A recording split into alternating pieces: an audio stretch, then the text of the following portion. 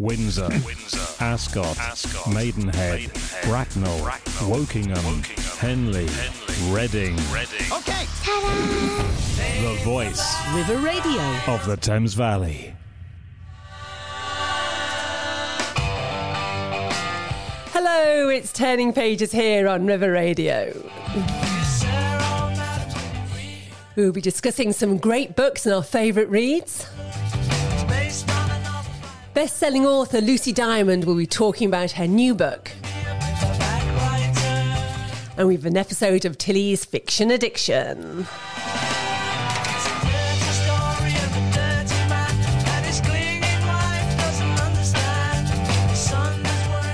You're listening to Heather Adams and Julian Ashton on Turning Pages. Hello there. Every week we aim to delight you in the eclectic mix of recommended books to enjoy, from the latest bestsellers to our favourite classics. So if you love reading or just want to make sure you know what's happening in the world of books, this is your programme. Thank you for joining us. This week, we've got a packed show for you. We've been joined by Sunday Times best-selling author Lucy Diamond, whose book, Anything Could Happen, is out in the shops right now. Tilly Brogan will be joining us for another edition of Tilly's Fiction Addiction, and she'll be introducing us to The Seven Husbands of Evelyn Hugo, a novel. And we've got a couple of great books set in Prague in our series From Our Bookshelves. So these books are the ones we're really passionate about. And once again, we've also been scouring the papers to spot interesting book news for you. And just before we do, I just want to remind you, as I do every week, we really want to hear from you.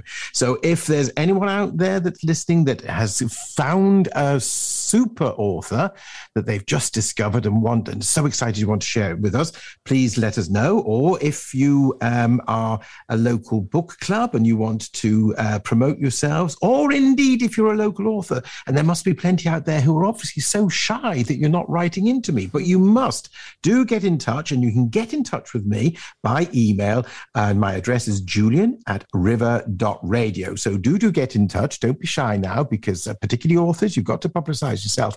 And all of our listeners, do please get in touch. Great. So let's start with a quick roundup of what book stories we've found in the news recently. Julian, have you got our first one? Ooh. I beg your pardon. I was having a bit of a cough, so I muted myself. I forgot to unmute myself. And I do apologise, listener. Anyway, yes, I have a very interesting tidbit, and it's actually about a set of first editions of Lord of the Rings, which had been stolen from a hospice charity shop in Worcester.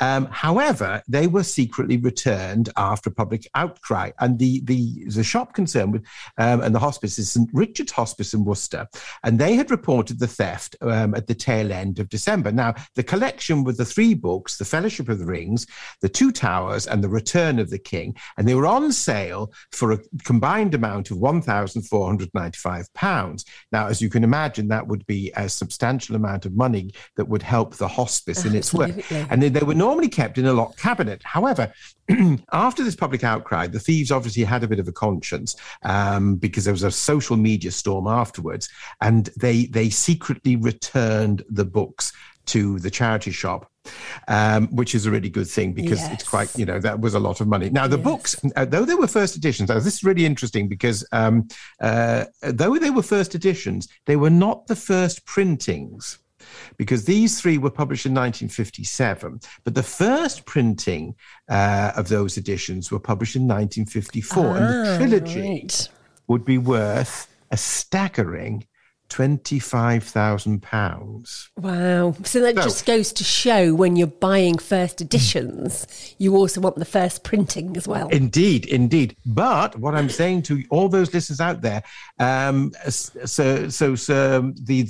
hospice has actually gone on to their website and their newsletter and said they are still available. So if anybody wants to have that super collection. It's £1,495. And please, you can get in touch with St. Richard's Hospice in Worcester, and I'm sure you can find them on a search. I'm sure that's so, yes. And all for a good cause as well. Exactly. Yeah. And I was sad to see that author Kerry Hume died recently. She was the first person from New Zealand to win the Booker Prize, and also the first debut novelist to win that award.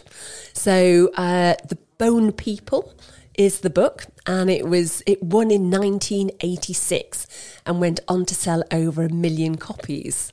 But I've got to say that Kerry Hume didn't really write another book because the critical response sort of discouraged her from publishing further novels. And when she won the Booker Prize, the big story of the evening was how long it had taken her to get published in the first place. So she spent 12 years taking it from publisher to publisher, trying to get somebody interested. And in the end, it was a tiny feminist collective that decided to take the punt. So well done them. Yes, indeed. And it often is the case, isn't it? That authors, they do take a long, hard slog to get them published. Oh. And I do remember at the time the people were pretty brutal about it when it came out. I think that and I think it did knock a confidence a bit. Yeah, didn't it? It's a good book though. Heart. So I think we should grab a copy and remember the author Kerry Hume. Exactly. Well, I've got another tidbit here, and it's very interesting. The Bank of England, would you believe, has now entered the publishing market. Right. And it's just published a book called Can't We Just Print Money? Now, it's a pop economics book, which is illustrated, funnily enough, with flying pigs. and it was devised by our own Governor of the Bank of England, Andrew Bailey, and it's been published by the business imprint of Penguin Books, which is called Cornerstone Press. Now, the reason is that Mr. Bailey decided that an educational book was required because economists and their subjects are not well understood, and which I will quite agree with him, because it's all gobbledygook to me. And its goal is to provide a crash course in economics in 10 bamboozling questions and full of witty anecdotes, and is really accessible with explanations, including the accident-prone nuclear power station in The Simpsons, which is a favourite programme of mine. And also, it illustrates the lenders the gold lenders in Babylon of 4,000 years ago, and it even has a chapter which is interesting called "What Became of the 10 Pence Freddo?" And I don't know if any of you remember that frog-shaped Cadbury's chocolate bar. Well, in 2002, it cost 10 pence, but now in 2022. It now costs between 25 and 30 pence in a shop near you. So that is an illustration of the economics of how something priced at that point gets to this point. So inflation, possibly. Exactly. I can't believe, though, that Freddos still exist. I do remember them. No, I must admit, I can't really. And yes, to think that they're still going 20 years on. But I suppose there we are. When all's said and done, it's chocolate, isn't it? It is. But I remember going to the sweet shop when I was a child. because there always used to be a sweet shop by the school.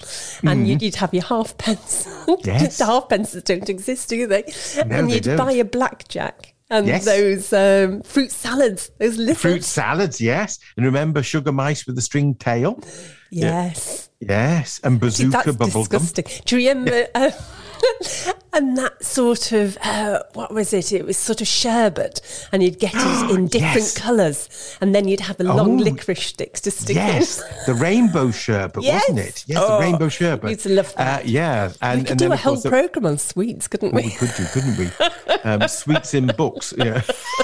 There's one to think about. Which brings us back to Chitty Chitty Bang Bang, of course. It does. Sweets. And Truly Scrumptious. Yeah, exactly.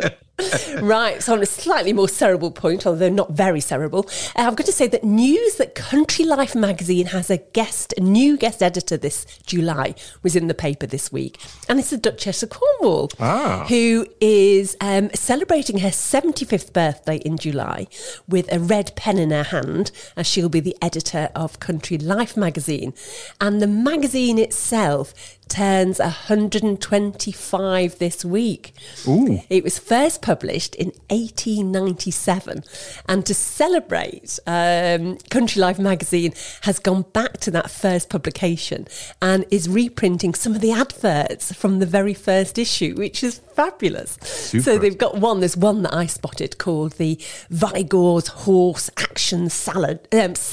Sorry. Oh, action salad. Well, that's a good one. Well, you wouldn't want to be sitting on a salad, I can tell you, because this was obviously the peloton of the day, as it was a 3-speed spring-loaded contraption which promised to stimulate the liver, reduce corpulence and cure gout.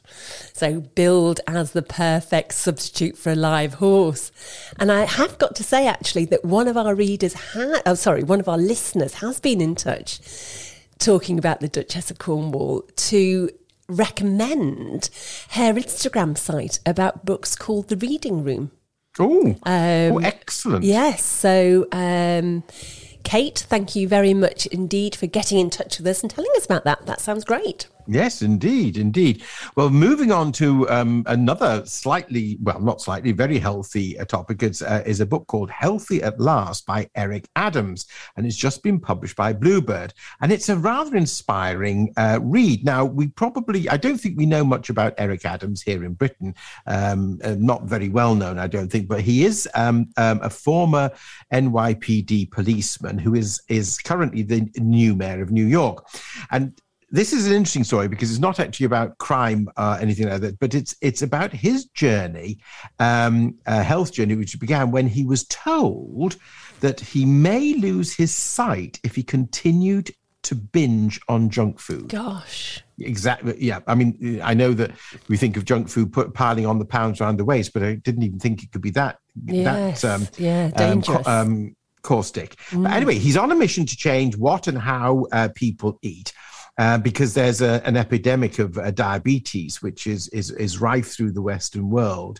And this is quite an amazing story of how one man reversed decades of his poor health in actually just a few months. And in addition, he got his mother to go on a similar regime, which resulted in her doctor taking her off insulin, which was had been prescribed to her for a decade. I mean, it's a most amazing story. Wow, that's incredible, isn't it? Yeah. Just that change. Yeah, you know? You are what you eat. Yeah, well, exactly. Yes. Exactly. Right now, for all film buffs out there is a fabulous new book that has just been published called, this is a great title, Audienceology. Ooh. How moviegoers shape the films we love. And it's the author's Kevin Gertz, and it was published by Simon & Schuster. And of course, money drives Hollywood. And because of that, studios now insist that they, rather than the director, get the final word on what goes out.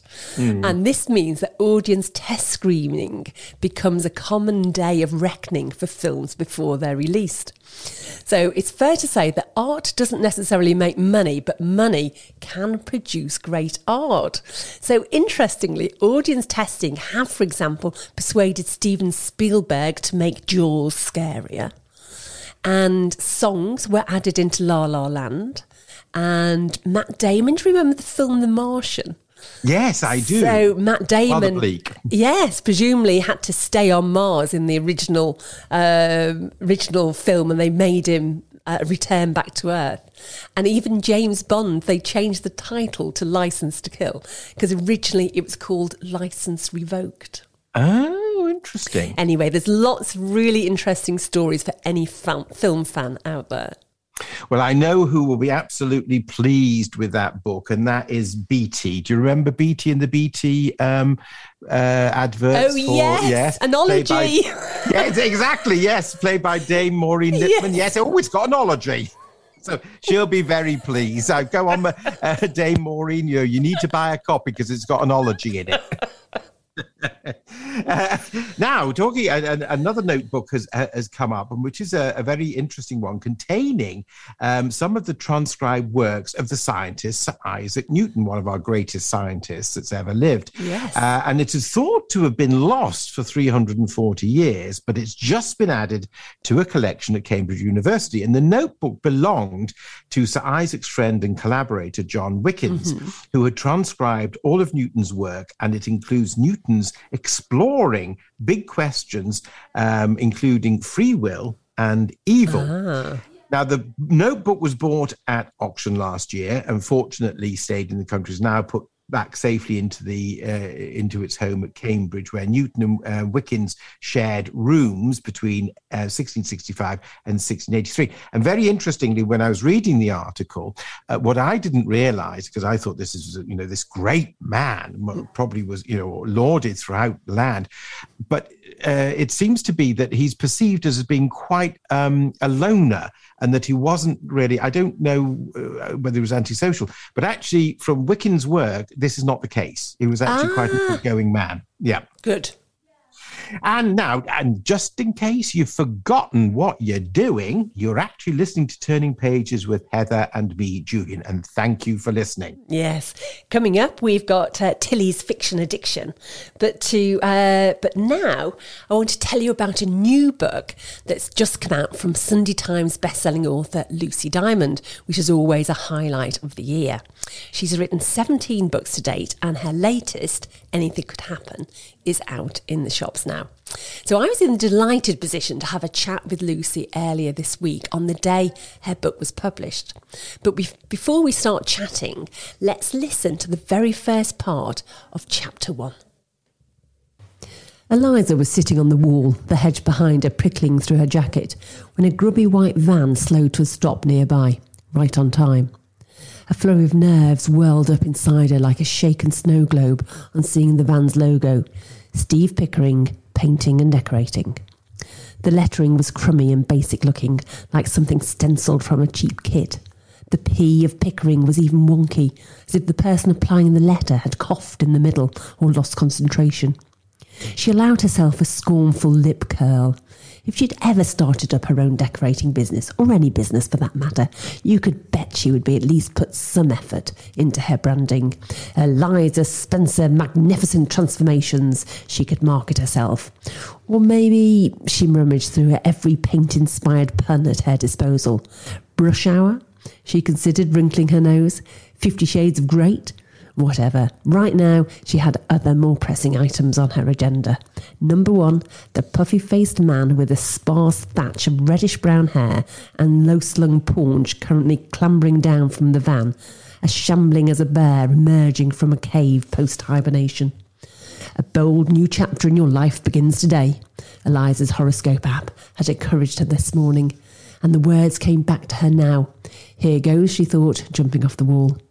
Hi, Shiga said coolly, taking in the stain on his faded T-shirt and the ancient trainers flecked with paint. So he was a slob as well as a terrible person, she thought in disapproval. When she was a proper grown-up with a job and everything, there was no way she would ever dream of leaving the house looking so unkempt. She'd been in the co-op the other day when a woman had walked in wearing a dressing gown with tangled bed hair. What was wrong with people? I'm your 2 o'clock, she said now. And then, because she couldn't help herself, she blurted out, "Remember me?" His pudgy face creased in a frown. Then he glanced down at his phone before immediately looking back to her. "Mrs. Robinson?" he said. You could almost hear the cogs grinding in his brain with painful slowness. Is she even old enough, he'd be thinking. What am I missing here? Eliza folded her arms across her chest and tapped her foot. Come on, Steve, make the connection, she thought. You can do it. You asked me to quote for, he said, followed by another swift check of his phone, renewed doubt in his eyes. Apparently, basic logic was still beyond his means. A kitchen redecoration? Eliza snorted sarcastically, louder than was necessary, in an attempt to cover up precisely how crushed his blankness had left her, despite everything. When she should have known better, because he clearly didn't remember her at all, unless his gormlessness was merely an act of cruelty. Her insides felt newly hollowed out. She was an avocado with the flesh scooped clean away. "Yeah, I did, didn't I?" she replied, deadpan. Still nothing. He hesitated, then gestured at the house. Shall we go in then?" "No," she sounded impatiently. And then her muddled feelings gave way to facetiousness, because it seemed to be all she had left. "Let's not, because I don't live there, and we probably shouldn't go breaking and entering, not on a Thursday anyway." Her own home was 20 miles away in Scarborough. Her journey had involved 2 buses and a walk up from the bus station, plus a lie to her mum that morning about a migraine so that she could have time off school. And now here she was, standing in front of a smart semi-detached house just outside Whitby, her heart thumping, while Steve Pickering gazed at her in confusion. She was starting to wish she hadn't bothered. Dejection took hold and she sighed. Even after so many years, she hoped there might be at least a flicker of recognition. Blood calling to blood. "I'm not Mrs. Robinson," she said through clenched teeth, because clearly she would have to spell this out to him. "I'm Eliza Spencer, your daughter." Whoa, that was a bit of a bombshell, wasn't it? Just imagine. It was. Anyway, the book carries on following Eliza's search, and it is great fun and it's charming. And here's a conversation I had with Lucy Diamond. Congratulations on publication day. Thank you very much. Thank you. Have you had a really busy morning? I have. Social media is so lovely on publication days because you're just getting messages all the time. So it's really, really nice. Trying to work as well, but just keep being distracted by nice messages. Just in a sentence, describe the book. Oh gosh, just one. Okay, it's about Eliza, 18, searching for her dad, and her mum, Lara, looking for some answers. It's a love story, isn't it, really? It is really. It's about the road not taken, about second chances. It's about, a wonderful night between 2 people 19 years ago in New York, proper, love at first sight thing that then vanishes the next day. Lara is left really confused, wondering what's happened. And Ben, the man in question, not realising he's actually a dad. So the 3 of them get their stories coming together with a bit of a clash and then wondering, how on earth, where do we go from here? Yeah, because that's quite a dilemma, isn't it? For everybody, actually. The mum, the dad who didn't know he was a dad, and the daughter. It's incredible. Exactly. And the mum has thought she's protecting her daughter from someone she thinks, he obviously doesn't care.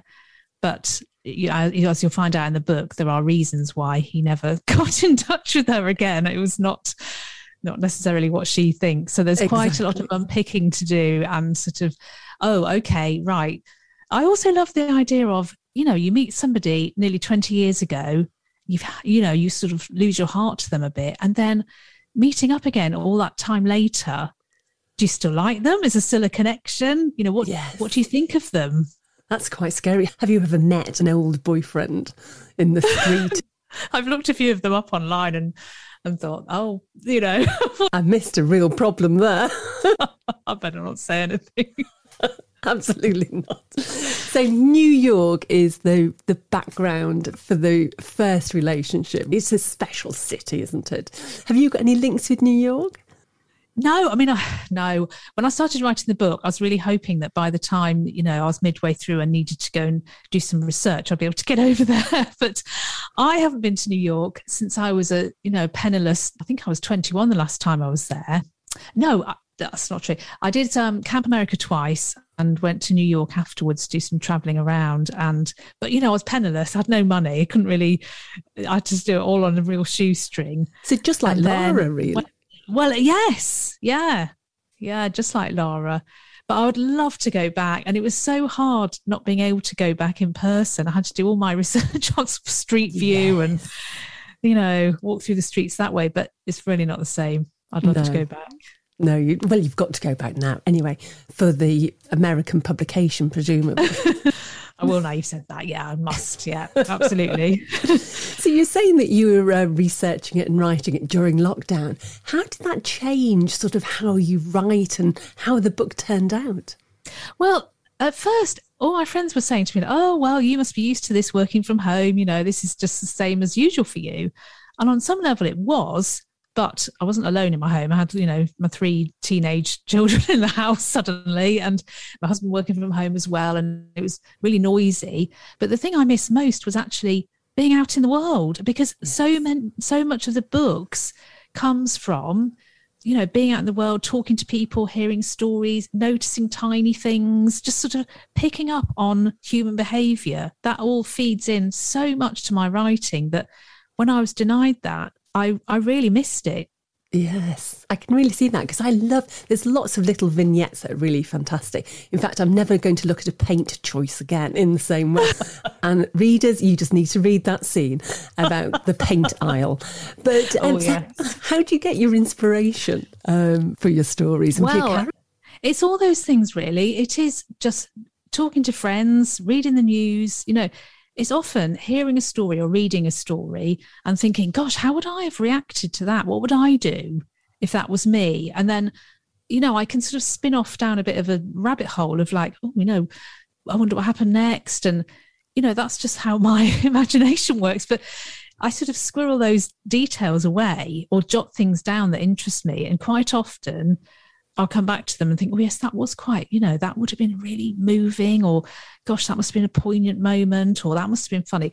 And yeah, it's all layers of details, my books. I feel, often I sort of go back through after, edit after edit, and I put in extra details just to try to, bring the characters more to life, I think. Well, they certainly do live on the page. And I loved the sort of mother-daughter, new father relationship. So how has being a mother influenced that whole going out and finding your dad? Because that must have been quite scary for the mother to have gone through that. I think so, yeah. Yeah, I've got 2 girls and a boy. The eldest 2 are in their early 20s now. So they are sort of growing up and leaving the nest. And actually, Lara's whole empty nest dread was very much from me. She's sort of worrying about her daughter leaving home and what will become of her. I've certainly had those thoughts. I was being interviewed yesterday, and the interviewer said, your character's children seem to age as your children do, which was really perceptive of her, because that's exactly what's happened. I feel like I'm tuned into a certain age of child or young person, and I find them really fascinating, and those sort of things often come out in the writing too. I can see that. So who's your favourite character in the book? I think it has to be Lara. But I love them all. There's no one I dislike. I get to the end and I feel really sad to be leaving them behind. It's really quite hard to sort of close the page on them and think, okay, no, I'm leaving them now. I often think, oh, I wonder what they're doing now. So Lara I could relate to a lot, because she has, she's really good-hearted. She's tried to do the right thing, but I think she would admit herself she's not always made the right choices. So that's quite difficult to come to terms with, I think. Yeah, but the problem is you don't know what the right choice is, do you, until you've got hindsight, really? No, it's tricky. Yeah. I loved Ben's sisters as well, actually. I did think about doing a spin-off book about Ben's sisters because I found them really funny. So maybe in future. But so when you write a book, there's a big gap between the writing of it and the publication day. So when you're sort of looking back now and reflecting on the book, what surprises you about the book? Well, I'm always surprised by how the story changes as I go along, because anything could happen. It did not start. It started with Eliza neither knowing her real mother or father. So it became, I thought, actually, no, that's too much. And I started getting in some plot knots about that. And I thought I was sort of repeating myself a bit with the storyline. So I went right back to the start, and I had Eliza and Lara's relationship already well established. And that felt a better balance to me. So I'm not a person who plots everything out in advance at all. It's only when I'm halfway through the book I start thinking, what about, this would be good, actually. This would be more an interesting story. So I'm surprised by, how it all seems to work out in the end, touch wood. I always get to a point in the book where I think, oh, no, I can't do this. this is a rubbish book. What am I doing? I should just go and get a sensible job like normal people. And it wasn't until one of my kids said, "Oh, Mum, you always say this." I thought, I think I do actually. And this is obviously just part of the writing process. I have to just push through, keep going, and just trust that the right story will come to me in the end. Yes, there's something about doubt being essential. So, yeah, I think for anything creative, you have to have something pushing you on. And for me, it is panic and doubt. But then that said, when it sort of clicks together, when I realise, oh, okay, this is the story, it's brilliant. It's always just the most thrilling moment where I think, oh, okay, this is a good story. Yes.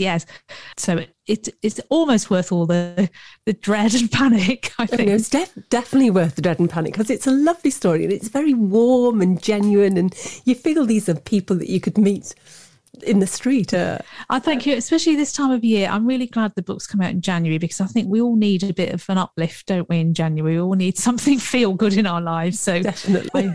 I hope Laura, Eliza and Ben can just add a bit of sparkle to people's winters. Well, I definitely think it could add a bit of sparkle to our winters. So Anything Could Happen by Lucy Diamond is published by Quercus and it's out in the bookshops now. And you should read this book if you want a funny, uplifting read full of escapism, fabulous characters and romance, hope and kindness. Yeah, it sounds a really lovely book indeed. It is. And the author sounds absolutely lovely, doesn't she? Was lovely, yeah, really lovely. Yeah.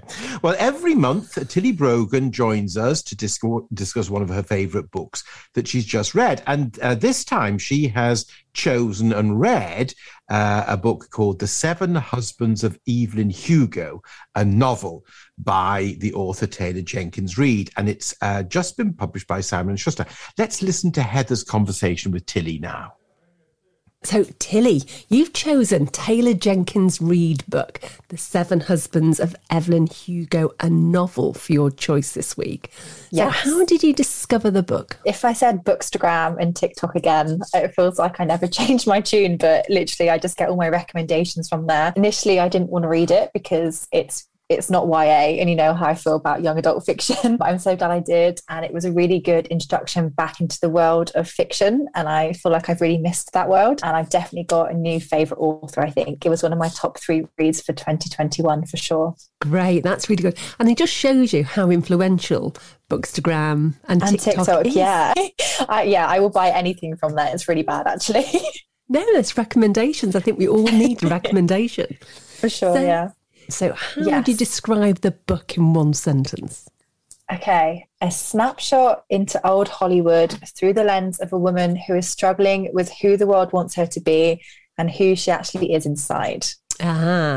I don't want to give too much away. I feel like people might know what's coming, but I don't want to, I mean, it's not a huge spoiler, but I don't want to completely ruin it, you know? I think the title might have given away that she had 7 husbands there. I know, but but you find out more about. Yes, absolutely. I'm just going to leave it at that, and then you guys can go around that. So I love that old style, classical Hollywood film star glamour. Were you a film buff of old Hollywood? You know, Marilyn Monroe and Elizabeth Taylor. Is that you? I actually wasn't, which is quite rare. Quite a lot of my mum's friends and my friends as well were obsessed with that sort of era, but I just never really got into it. And I think partly that made me not want to pick up the book.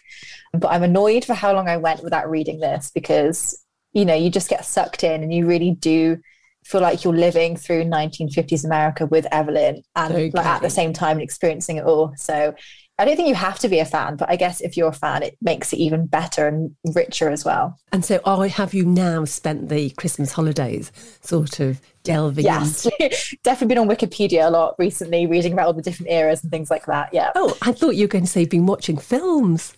Oh, no, not yet. That's the next step. But I think I'm more into like the history and the, you know, the different things going on as opposed to the films, but that's obviously the next step from there. Yeah. Just watch West Side Story. And that. I've seen West Side Story. Oh, there you are. Oh, okay. Maybe I am a fan. Maybe I've been a fan the whole time. Exactly. Because that's still got that glamour to it. Yeah, I do like West Side Story, yeah. Okay. So you've described the book in one sentence. Give us a little bit more of the storyline, a quick summary without giving anything away. Okay. So it centers around Evelyn Hugo, who is this massive, iconic old Hollywood star. But it's told from the point of view of this woman called Monique, and she's essentially an unknown journalist. And Evelyn commissions her to write down her life chronicles. So it's sort of told through the eyes of Monique writing, and also Evelyn describing her life, her career, and most importantly, her relationships. And through these two point of views, you discover the truth behind who Evelyn Hugo really is, who she really loved, and more importantly, how her life intersected with Monique's own life, but Monique doesn't know and the reader doesn't know. And it's a massive plot twist that you really, really don't see coming. There are a few people that have guessed the plot twist. So did you like Evelyn Hugo as a character? I did. I have a thing for complex characters that are quite closed off at the start. But like the more you find out about them, you realize why they've always kept their cards close to their chest. And I think because her story is about her career and her love life and how those two things affected each other, sometimes she makes some like dodgy career moves that make you just want to scream at her. Like, why would you do this? But for me, the best characters are the ones that you don't necessarily agree with morally, but you can see that they're acting in their best intentions. I think it makes the storyline just more interesting, and the twists and turns even more of like a payout once you see why she's done it that way. And of course, in hindsight, you're always going to make a better decision, aren't you? Oh, of course, when she looks back at some of the things she's done, even she will agree that she's made some mistakes. So obviously she's had 7 husbands, which is excessive in any stretch of the imagination. Girl just tried a few. She just had to get through, see what she fancies. Exactly. So who was your favourite husband and why? Definitely Harry, and I think most readers will agree with me. Again, I don't want to give anything away by revealing the circumstance of their marriage or their relationship, but he is the only one that knows the real Evelyn. But I'm not going to say anything else because I don't want to give anything away. But yeah, definitely Harry. He's such a sweetheart as well.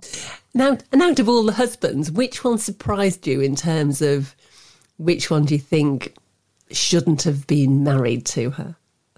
Oh, the first one she gets married to is very, very dodgy. But the one who surprised me in a good way was called Rex. He comes before Harry. I think he's sort of midway. And I didn't see their marriage working. As you were saying, you sort of see in hindsight why Evelyn made these decisions.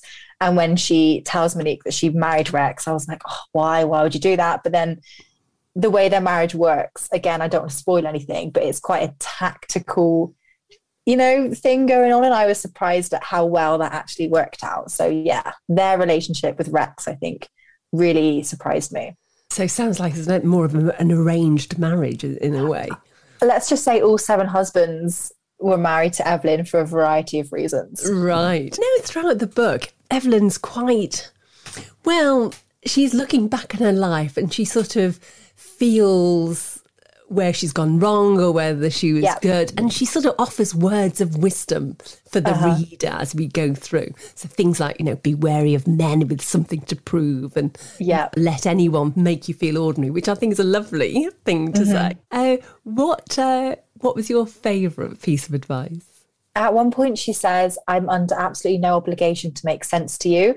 And that's when Monique is asking Evelyn why she is trusting her with her life story. And I really like Evelyn's response because I can see a lot of myself in Evelyn here. And I feel like lots of people as well spent quite a lot of their life trying to do certain things or trying to appeal a certain way because that's what you think the world's expected of you. And I think the pandemic's taught a lot of people that it isn't until you let go of these expectations and just do what you want to do. And even if it's the smallest thing or the biggest thing, just do what makes you truly happy with no regard to what other people think. That's when you will be truly happy. And there's some really good advice from Cynthia Nixon, aka Samantha Jones from Sex and the City, legend. I read it in an interview a couple of years ago. She says, I don't want to be in a situation for even an hour when I'm not fully enjoying myself. And I've just sort of taken that forward, and I feel like Evelyn shares that. So yeah. That's a good one. Be true to yourself, hey? Yeah, and just not worry what people think because, no one's really paying attention anyway. Yeah, that's absolutely true. Right, you've chosen a section from the book that we're going to listen to. Do you want to introduce that to us? So it's when Evelyn is chatting with Rex about their proposed marriage arrangement. I feel like I've already given it away that it is an arranged marriage, so that's not a big spoiler. But they're discussing how the marriage might benefit both their careers. And it's sort of like the introduction to what's going to happen after that. Fantastic. Right, let's listen to that now. Thank you. There is a certain freedom in marrying a man when you aren't hiding anything. Celia was gone. I wasn't really at a place in my life where I could fall in love with anyone. And Rex wasn't the type of man who seemed capable of falling in love at all. Maybe if we'd met at different times in our lives, we might have hit it off. But with things as they were, Rex and I had a relationship built entirely on box office. It was tacky and fake and manipulative, but it was the beginning of my millions. It was also how I got Celia to come back to me. And it was one of the most honest deals I've ever made with anybody. I think I will always love Rex North a little bit because of all that. So you're never going to sleep with me? Rex said. He was sitting in my living room with one leg casually crossed over the other, drinking a Manhattan. He was wearing a black suit with a thin tie. His blonde hair was slicked back. It made his blue eyes look even brighter with nothing in their way. Rex was the kind of guy who was so beautiful it was nearly boring. And then he smiled, and you watched every girl in the room faint. Perfect teeth, 2 shallow dimples, a slight arch of the eyebrow, and everybody was done for. Like me, he'd been made by the studios. Born Carl Ovresson in Iceland, he hightailed it to Hollywood, changed his name, perfected his accent, and slept with everybody he needed to sleep with to get what he wanted. He was a matinee idol with a chip on his shoulder about proving he could act. But he actually could act. He felt underestimated because he was underestimated. Anna Karenina was his chance to be taken seriously. He needed it to be a big hit just as much as I did, which was why he was willing to do exactly what I was willing to do, a marriage stunt. Rex was pragmatic and never precious. He saw 10 steps ahead, but never let on what he was thinking. We were kindred spirits in that regard. I sat down next to him on my living room sofa, my arm resting behind him. I can't say for sure I'd never sleep with you, I said. It was the truth. You're handsome. I could see myself falling for your shtick once or twice. Rex laughed. He always had a detached sense about him, like you could do whatever you wanted and you wouldn't get under his skin. He was untouchable in that way. I mean, can you say for certain that you'd never fall in love with me? I asked. What if you end up wanting to make this a real marriage? That would be uncomfortable for everyone. You know, if anyone could do that, it would make sense that it was Evelyn Hugo. I suppose there's always a chance. That's how I feel about sleeping with you, I said. There's always a chance. I grabbed my Gibson off the coffee table and drank a sip. Rex laughed.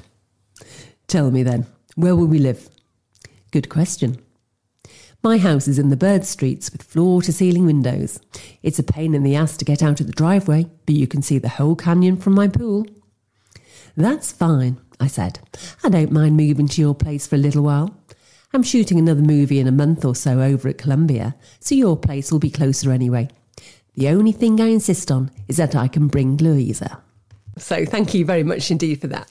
So when you've obviously read the book last year and really enjoyed it, looking back when you were preparing for our conversation today, what did you learn or what surprised you the most when you were reflecting back?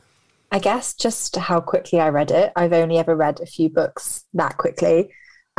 Everyone I've given it to, I gave it to two of my neighbours and they read it in 2 days straight.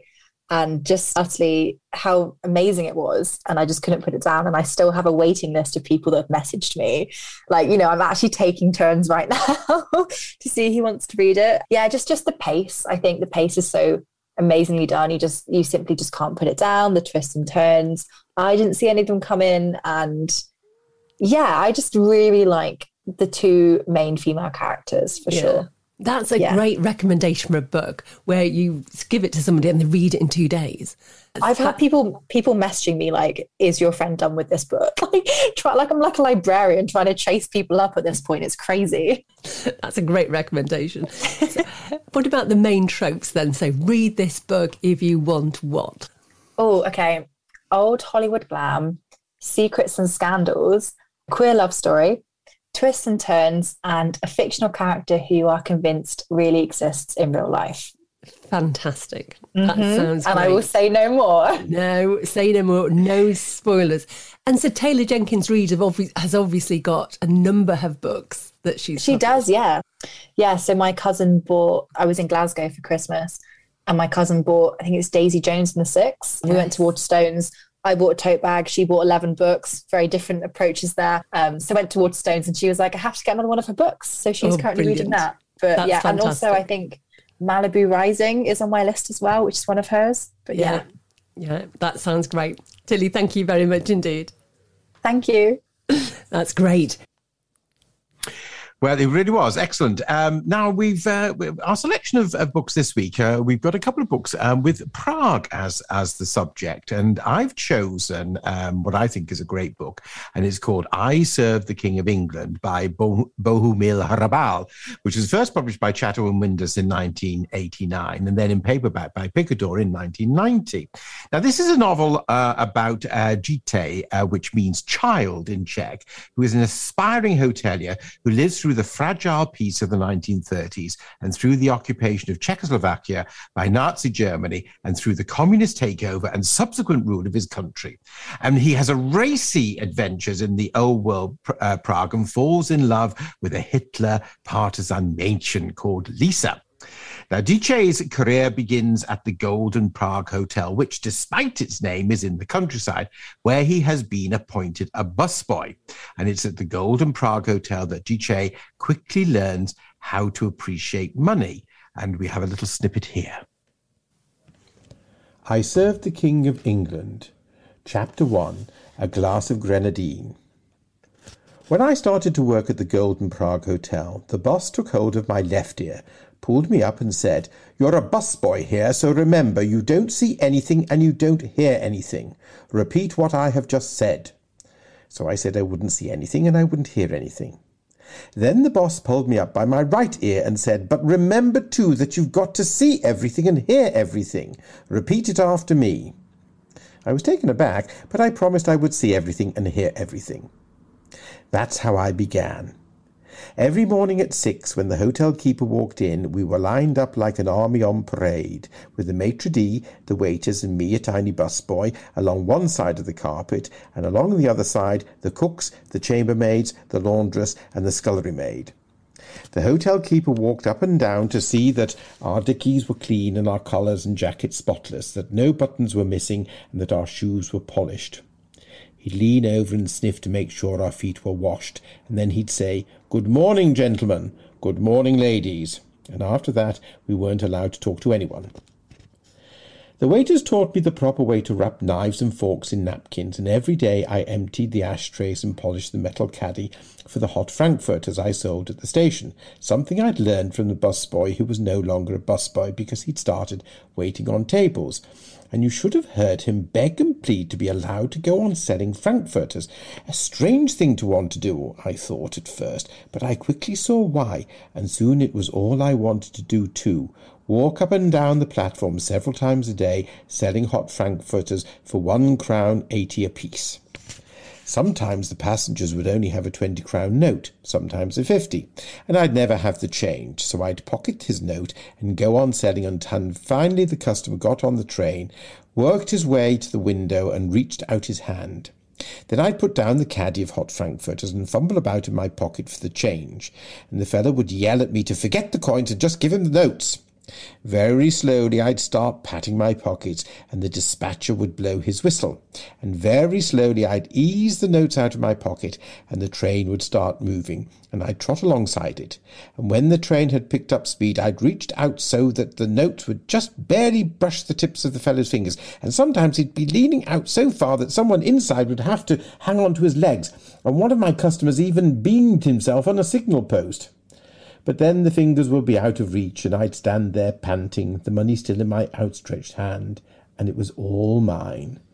They almost never came back for their change, and that's how I started having money of my own, a couple of hundred a month, and once I even got handed a 1,000-crown note. Julian, that is brilliant reading. It was so funny. I'd never heard of this book until you introduced it to me. Oh, well, thank you. No, it is. It's a super book. It really is.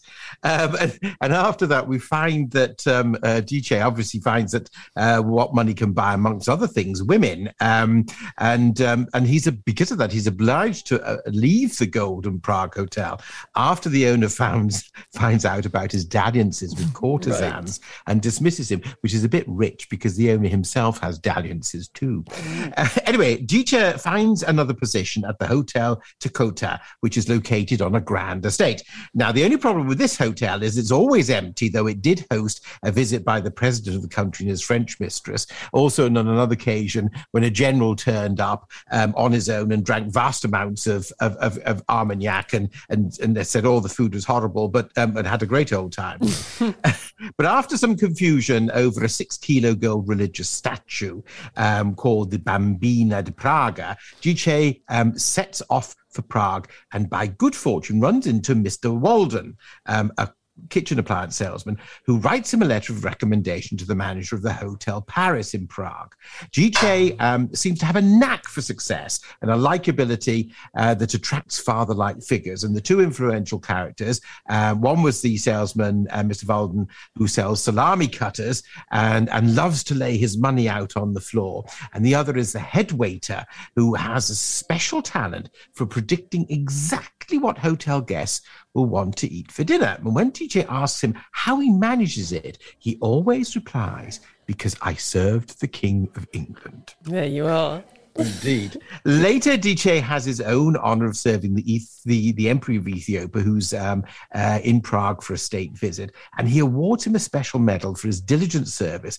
But clouds soon gather when he is wrongly accused of stealing a gold spoon.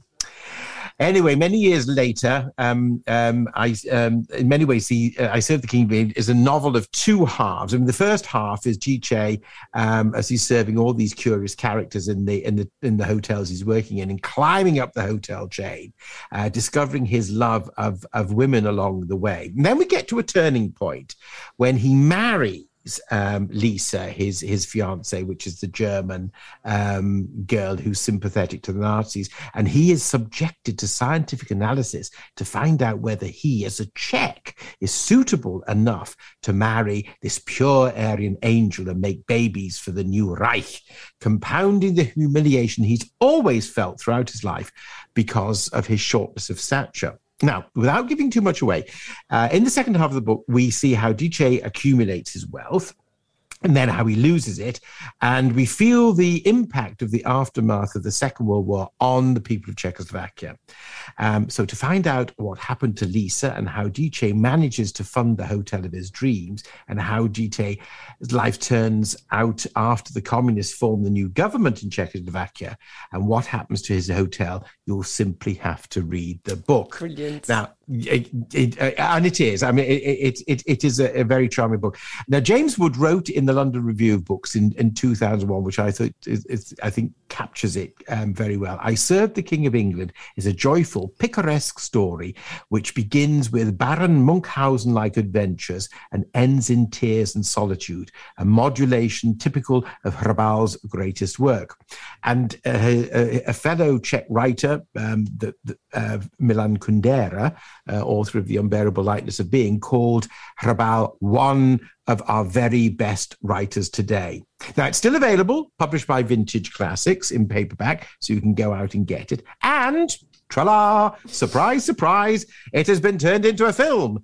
However, it is actually in Czech, and it was never mainstream in English, but it is a Czech, and you can get it in DVD.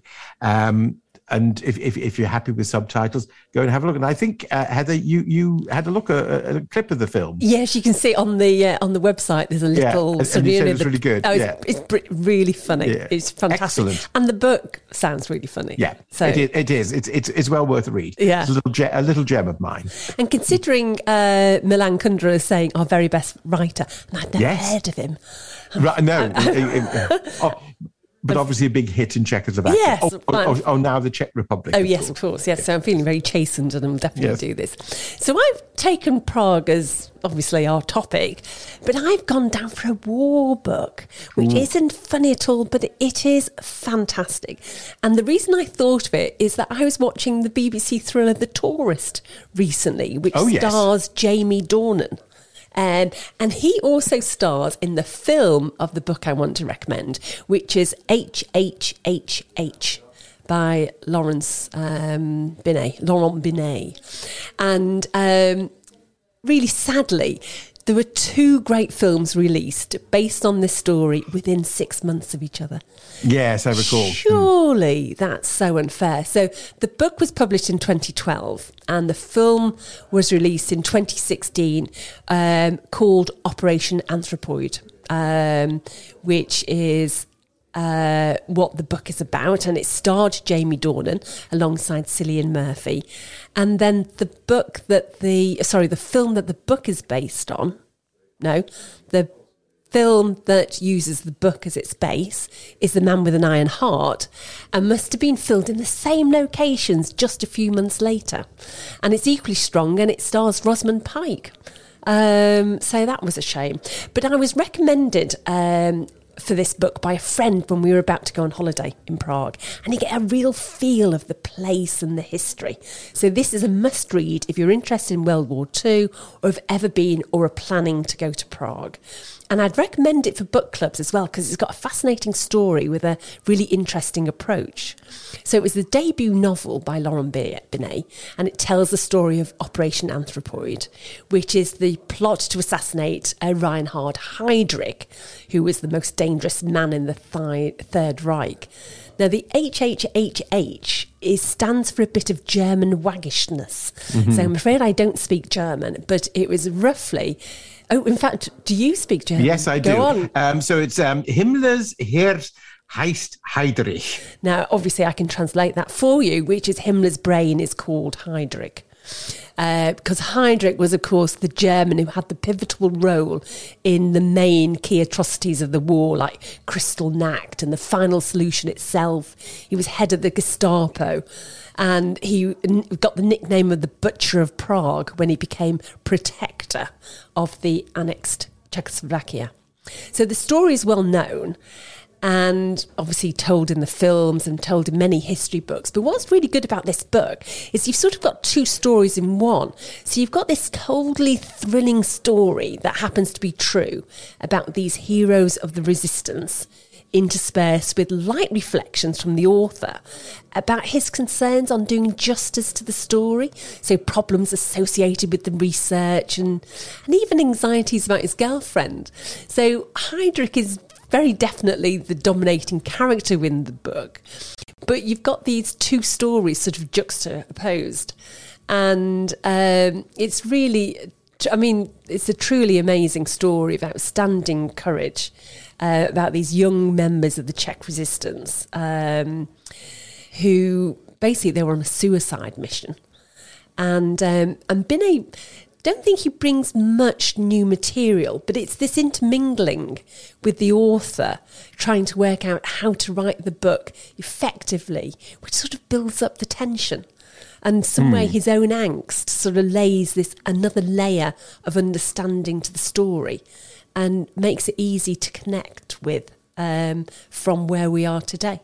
Mm-hmm. Or perhaps you might find it a bit of a fatuous irritation getting in the way of facts. But that, I think, is why it's a really good book club, because there's lots to debate. But anyway, if you are visiting Prague, you've just got to read this book and then visit the church where these resistance heroes held out. And you can still see the bullet holes in the church wall of the Cathedral Church of St. Cyril's and Methodius, which is known locally as the Parachutes Church, which is a short walk from the large square in the city. And if you go to the church, just say thank you to these young men in the resistance. Yes. Good. And I think it's important. So Himmler's Herz heißt Heydrich. And if you're going for the book, it's capital H, lowercase h, and capital H again. Yes. So that's how it's spelt. By Laurent Binet. Yeah. Great. So other books we've been recommending today are... Lord of the Rings trilogy by J.A.R. Tolkien, published by HarperCollins. Kerry Hume, The Bone People, published by Picador. Can't We Just Print Money by Rupal Patel and Jack Meaning, published by Cornerstone Press. Audienceology, How Moviegoers Shape the Films We Love by Kevin Gertz and published by Simon & Schuster. The Seven Husbands of Evelyn Hugo, a novel by Taylor Jenkins Reid and published by Simon & Schuster. Anything Could Happen by Lucy Diamond and published by Quercus. I Serve the King of England by Bohumil Hrabal, published by Vintage Classics. And HHHH by Laurence Binet, published by Vintage as well. Obviously, Indeed. Vintage getting in there. Yes, a couple of Simon & Schusters as well. Now, we look forward to you joining us next Wednesday between 11 a.m. and 12 noon on River Radio. Absolutely, we do. And don't forget, if you're not able to join us live for any of our programmes, you can listen again directly from the website, and you might need to register, but that is all free. Or you can get Turning Pages as a podcast.